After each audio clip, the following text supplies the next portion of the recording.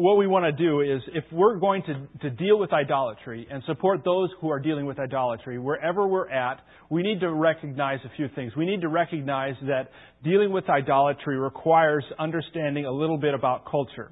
And so that is the big idea. Idolatry is really something that is everywhere. So if we or others are going to deal with idolatry, we have to understand what it looks like and how it shows up. So the big idea that I want to share with this presentation is that a basic understanding of culture of values is necessary for dealing with idols, for toppling idolatry.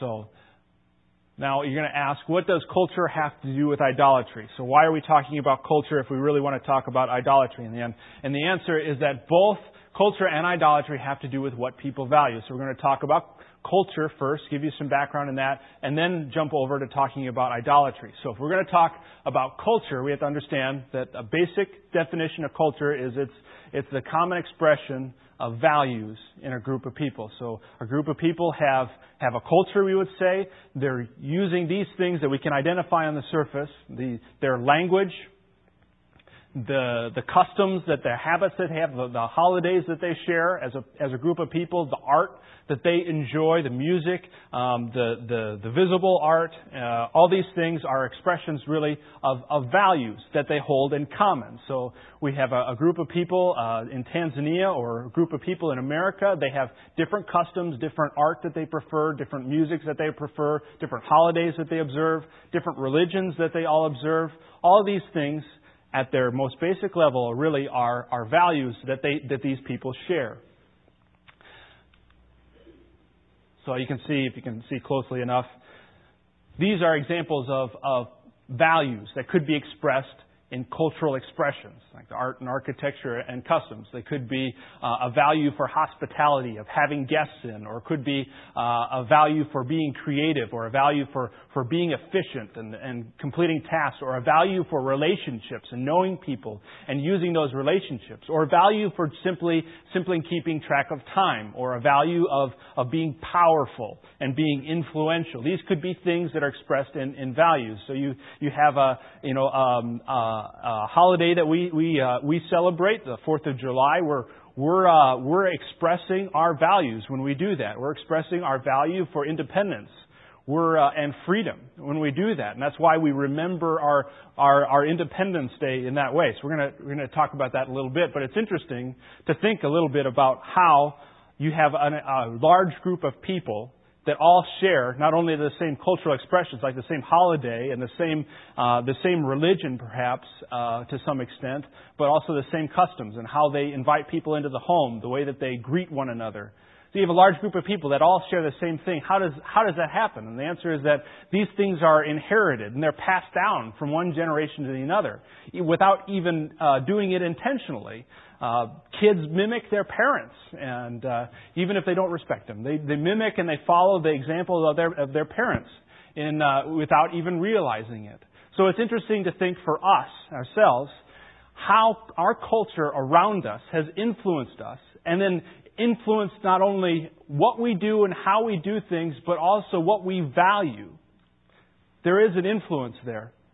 There was a comic book not too long ago that was seeking to examine this. It was a Superman comic. Actually, it was a takeoff from Superman. Okay, so the idea here is that what would happen if Superman didn't land on a farm in Kansas, but he landed on a collective farm in the Ukraine, in the Soviet Union. Okay, so instead of fighting for truth, justice, in the American way, this Superman who landed in the Ukraine would fight as the champion of the common worker who fights for a never-ending battle for Stalin, socialism, and the international expansion of the Warsaw Pact.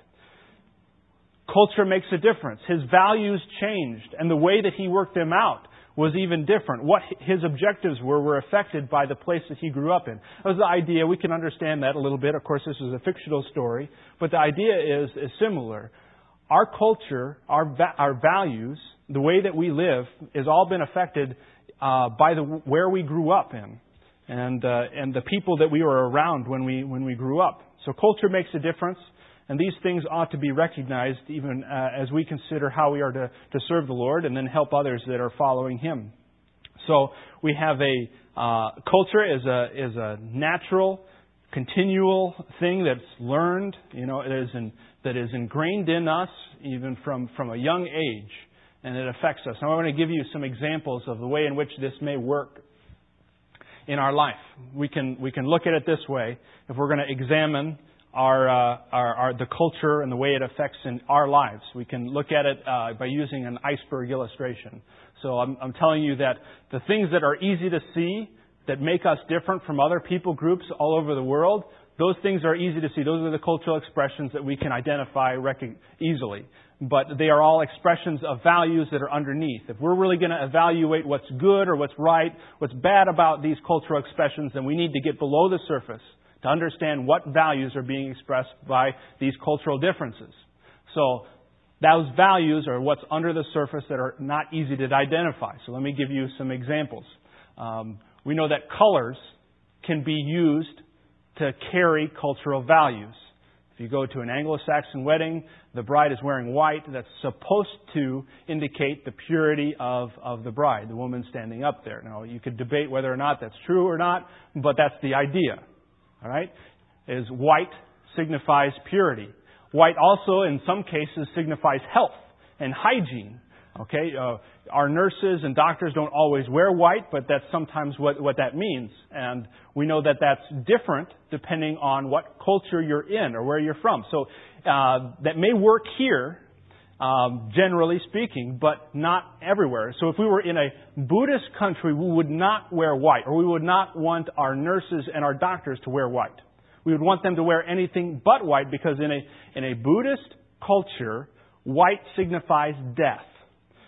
So if your nurse walked into your room in your hospital wearing white, she had just come from a funeral, all right?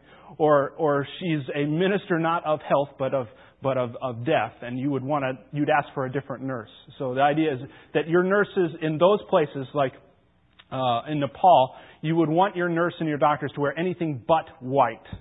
Okay? So colors mean something, and your culture that you're in is what defines those things. And they can be used to express values. Music as well is a great expression, or can be a very powerful expression of values. Finlandia is not the national anthem of Finland, but it's very important to the Finnish people. It was actually written at the time that they were occupied by the Russians.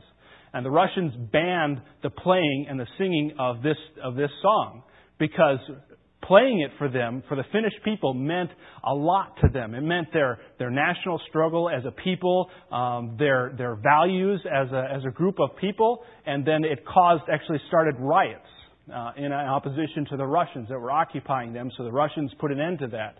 So this is what that tune, even the playing of the song without singing it, that's what that meant to them. We don't think of that same tune that way. We actually, most of us are familiar with that, but we're familiar with that song because a different set of words have been put to the same song, to the same tune. So it's in our hymnals as "Be Still My Soul." The same music with different words.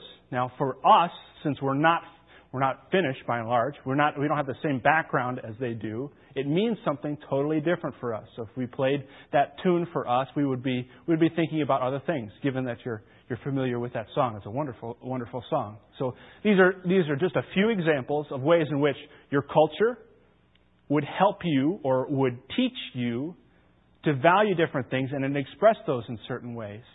If we want to evaluate culture and what people are doing and understand really what they're doing. And by the way, if we want to appreciate what they're doing and why they're doing it, we really need to think about what values are being expressed by these people as they do these things.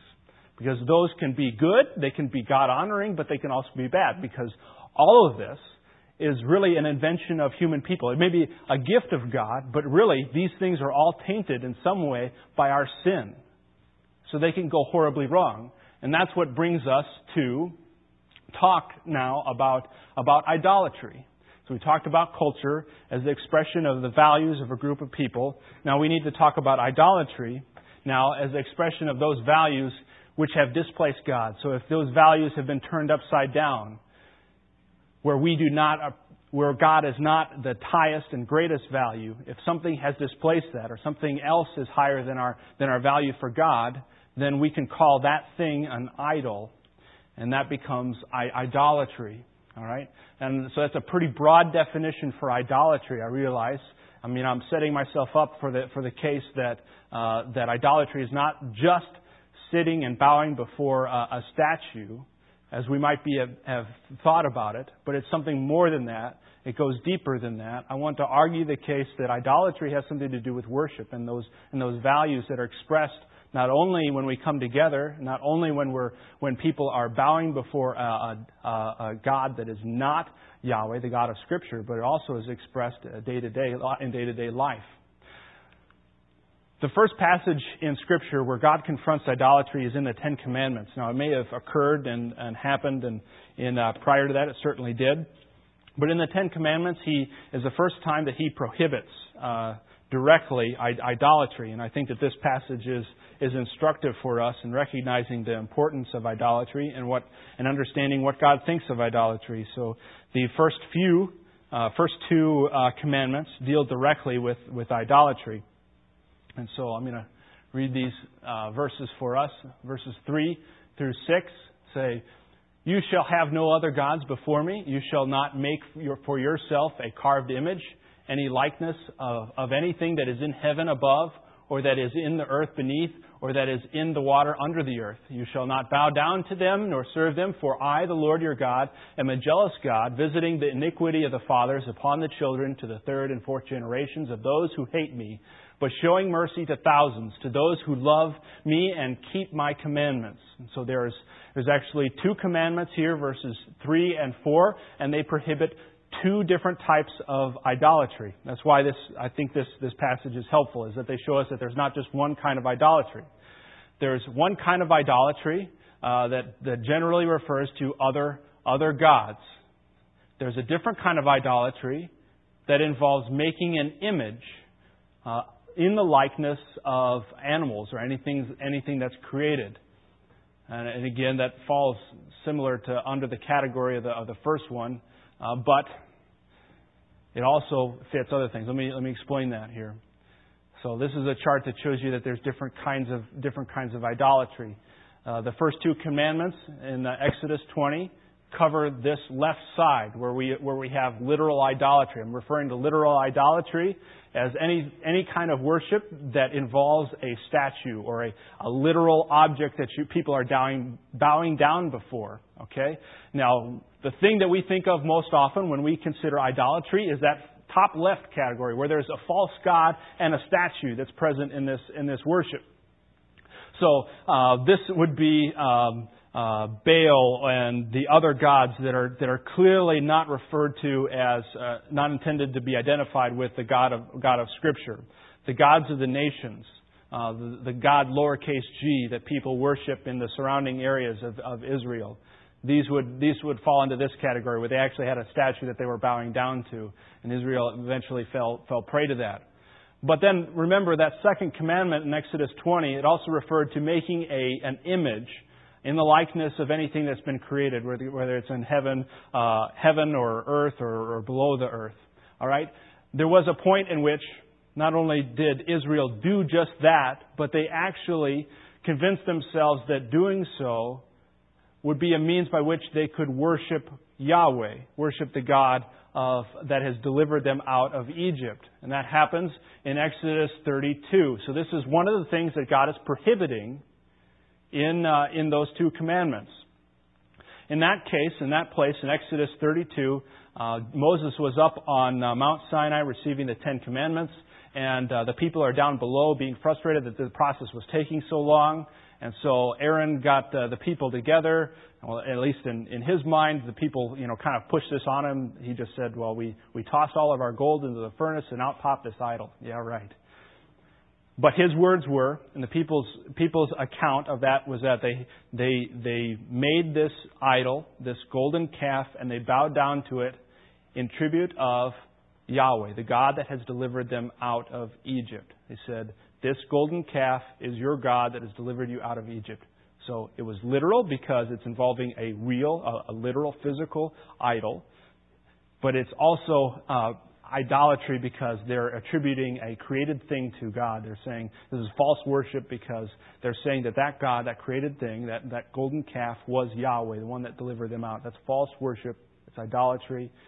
It falls under that second commandment of making an image after anything and then bowing down before it. So literal idolatry, these are two types of idolatry. But then I think that passage in Exodus 20 also sets us up for understanding how idolatry works out in the Bible from there forward. It doesn't always require a physical idol. And we're picking this up as an implication of this passage. Well, where does that come from? Well, the first two verses of Exodus 20, which are not on the screen, set us up for understanding that. Verses 1 and 2 say, "Then God spoke these words, I am the Lord your God, who brought you out of the land of Egypt, out of the house of slavery." And then he goes into verse 3, giving them these commands. He's saying now, he's identifying himself and the relationship that he's had with them, and he's telling them, this is how I want this relationship to work. And he elaborates that in verses 5 and 6. I want you to worship me exclusively, and I want you to recognize the kind of God that I am. And I want this relationship to be, for lack of a better word, be special, to be exclusive. I want you to worship me and me alone. And I'm deserving of that because I'm a kind, forgiving, and jealous God that is going to punish sin and reward kindness to me, worship to me, being merciful to those who follow me and a relationship with me. And he's setting this up so that the root of the issue that he's getting at with these commandments is a relationship that he wants with them. And the character, the hallmark of this relationship is worship. These commandments deal with that issue. If you break these commandments, you're breaking that covenant, that worshipful relationship that he wants from these people. And the first and foremost thing that he wants to address is idolatry in this way. But we know from experience and from the rest of Scripture that there are many ways in which people break that kind of relationship with God, where he is the highest of our treasures, that he is our greatest, he holds the greatest place in our affections and in our desires, where he becomes the thing that is not worshipped in our relationship with everything else that is happening around us and what we're doing in religion. In addition, we know this as is worked out through Scripture. There are many places in which that happens, but regardless of how it looks and how it appears, the root of the issue is exactly the same. It involves treasuring something that God created over or in place of the one who created it. The one who wants that kind of relationship with us where he is treasured more than anything else. Regardless of what it looks like on the surface, it can be called idolatry. If it involves a worship of a physical item, like an idol, then we can identify it. We can point it out. But again, the root issue has to do with worship.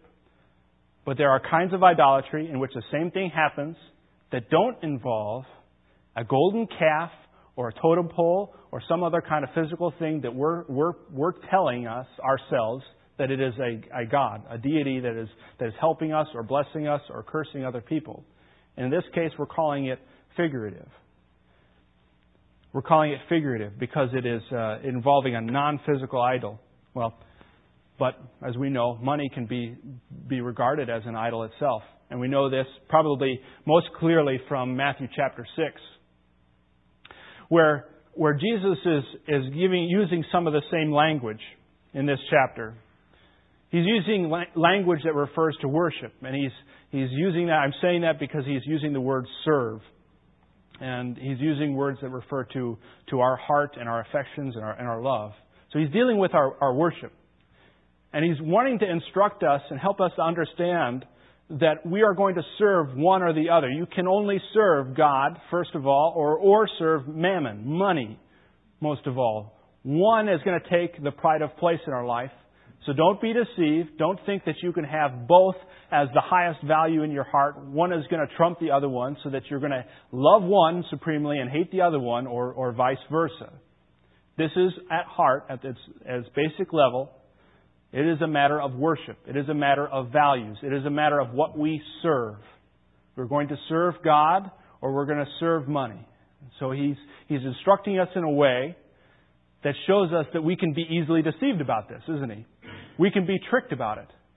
He says, don't follow so much what your heart tells you to do, because nobody is going to admit that I'm serving or I'm worshiping money. Do you remember in that passage what he tells us we should look at so that we can know the true position of our heart? You remember what he says? He doesn't tell us really to listen to our heart, but in order to understand where our heart is and where it's going, really, those are his words, what does he tell us to look at? I know people are whispering and I just can't hear it. Your treasures. For where your treasures are going, where your treasures are, there your heart will be, are his words, or similar to it.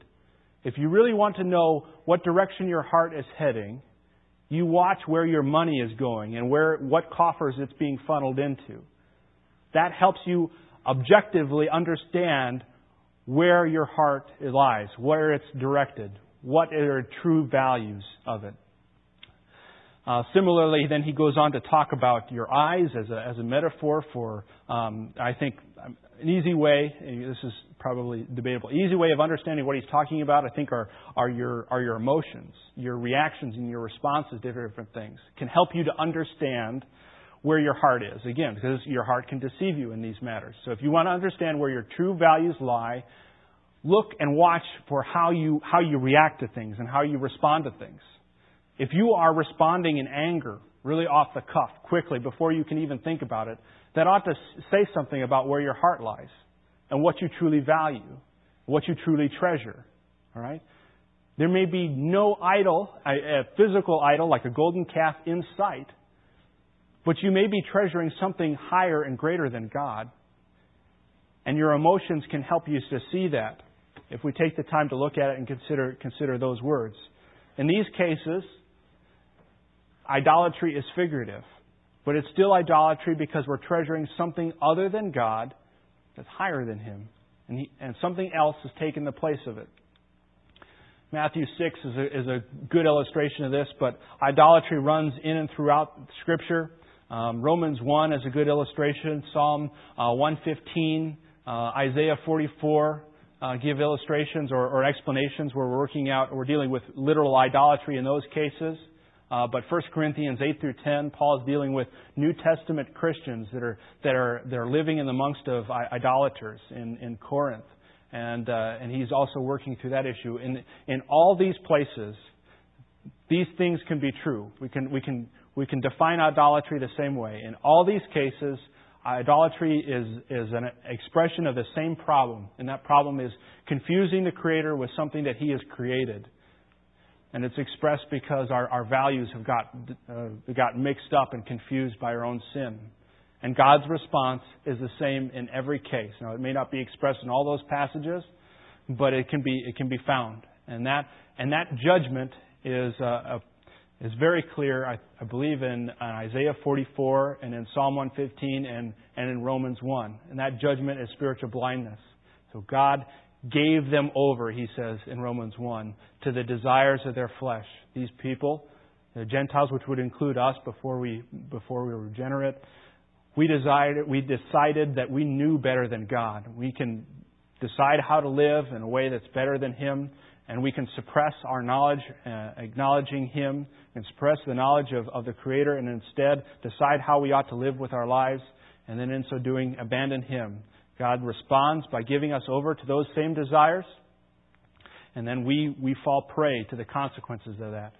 And as that happens, as that process happens, you can see all throughout the Old Testament, as Paul is summarizing there in Romans 1, he's saying what happens is that people not only suffer the consequences, but they're unable to see spiritual things. They become spiritually blind, so that they can no longer acknowledge God for who He is. They can no longer see His glory. The words in the Old Testament, Isaiah 44 and in Psalm 115, is they become just like the idols that they worship. They become blind. They become unable to see true things.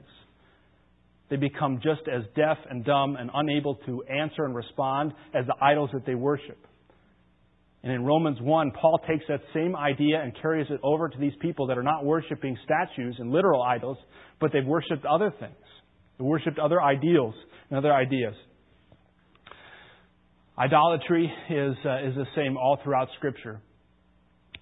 It is an expression of values, just like culture is. But idolatry happens when those values get turned upside down, and where our value that should be in God is displaced by a value for other things. So culture is an expression of shared values. Idolatry is an expression of values which has displaced God. So if we're going to understand how we are to identify idols and then deal with them, we have to understand a little bit about culture. The truth is that even if we look all across the world at assuming that there are idols, there's an idolatry of money everywhere in the world, which is probably a true statement. Okay, it comes out in different ways. Is expressed in different ways. All right. So the thesis is that we need to understand a little bit about cultural values in order to identify those things. So for instance, I'm not going to dig too deep into it, but for instance, there's one example would be that tipping or bribing people looks different in different cultures. Okay, so perhaps our love for money, our supreme love for money, could show up at a dinner table when we're at a restaurant, and we refuse to give somebody that would otherwise deserve it. It would be a culturally appropriate for us to give a generous tip in this situation, and we decide that we don't want to do that because we want to hold on to our money. That would be one way in which our idolatry, our love for money, is expressed in that way, a simple way. However, in Africa or in other third world countries, it would be looked at totally different because there's a different cultural custom for tipping and for giving people money. Another example would be perhaps if in this country it's wrong to pay a politician money in advance of them giving a service. If we want them to process our application for a visa or a passport or citizenship, and we want to speed the process along, we'd give them money, but that's illegal and it's wrong. All right? It would definitely be wrong here, but in other countries, not only is it not against the law, it would be lawful, but it would also be valued. That would mean it would be a positively moral thing. In Africa, in some places, giving money to a politician or a government worker before they give you the service would be viewed the same way as a tip would be in this country. You would give them money because you appreciate their service. You appreciate their work rendering a service to you. Not only would that be appreciated, but it would be valued. It would be expected. It would be a good thing in their mind. It would be a way that you would build a relationship with somebody that could go beyond not only that business transaction, but it could be expressed otherwise. But it all depends on your culture. It all depends on where you're at. You have to understand that a little bit to understand really what is sinful and what is not. That's the idea. Now, to talk a little bit more about the situation in Africa before we close, I wanted to follow up on something that was discussed or introduced to you in the video that we showed on Friday night. Okay, and if you weren't here for that, that's okay. I want to show you some of the ways in which this works out and where we're going. This is a graph that shows the results of a survey that was done in 2010 that was asking people a few questions. This chart shows people's response to the question, "What religion are you?" What would you say that you are? And there are three possible responses in this chart. There is Christian, there is Muslim, and then there is African traditional religion, which is animism, worship of spirits, ancestors, and inanimate objects, inanimate personality. And so you can see over time, from 1900 to 2010, that orange line is going up. So that orange line is Christianity. So more and more people are responding to this question by saying, yes, I'm a Christian. So when we get to 2010, when this particular survey was done, 57% of people in sub-Saharan Africa said that I am a Christian. All right? Remember that number. The same survey also asked some more questions. This chart shows their response to the question, do you believe that sacrifices to spirits or ancestors can protect you from bad things happening? So that's animism, pure and simple. Do you believe that sacrificing to spirits and to ancestors would protect you from bad things happening, help your life go better? And there are, notice that the results are broken down by country. So the percentage of people in Tanzania that said yes to that question is 60%. So 60% of Tanzanians say that yes, giving sacrifices to spiritual ancestors would help or prevent bad things from happening to me. So you can't have both. 57% of the people in the country say, I'm a Christian. At least in our mind, they can't say this. 57% of the people in the country saying, yes, I'm a Christian, and 60% of the people saying, I give sacrifices to ancestors. Now to prove the point, no matter how you break it down, there's an overlap there. There's some people that are Christians that are saying, yes, I give sacrifices to ancestors. We know this is true from other results, but to break it down, that's this category up here at the top tells us now of 25% of the Christians in Sub-Saharan Africa answered yes to this question. So we have 25% of Christians in all of Sub-Saharan Africa say, yeah, I believe that if I offer sacrifices to ancestors, I will be protected from bad things happening. How does that happen? How does this person that we met in New Zealand, who is a genuine believer in Jesus Christ, how does she believe that putting a pillow over this idol would be a bad thing? Well, short answer is this, that people's growth in Jesus Christ is a process. It's not an instantaneous change. All those values that are there underneath the surface, they're changing. And then when we stand before Jesus Christ in heaven, when we're completely sanctified, when that whole process is done, He is going to be the most precious thing in our hearts and our values. He is going to be supreme. He is going to be all in all. But between now and there, things are gradually changing. And the way that those values come out can be an expression that is unchristian. It can reflect a value that does not put Jesus Christ at the highest point. Does not put Him as the highest place of our worship and our treasures. I hope this has made sense to you, and I hope that it maybe helps us equip us for not only helping those people that are going over and dealing with idolatry overseas, but it helps us deal with our own idolatry.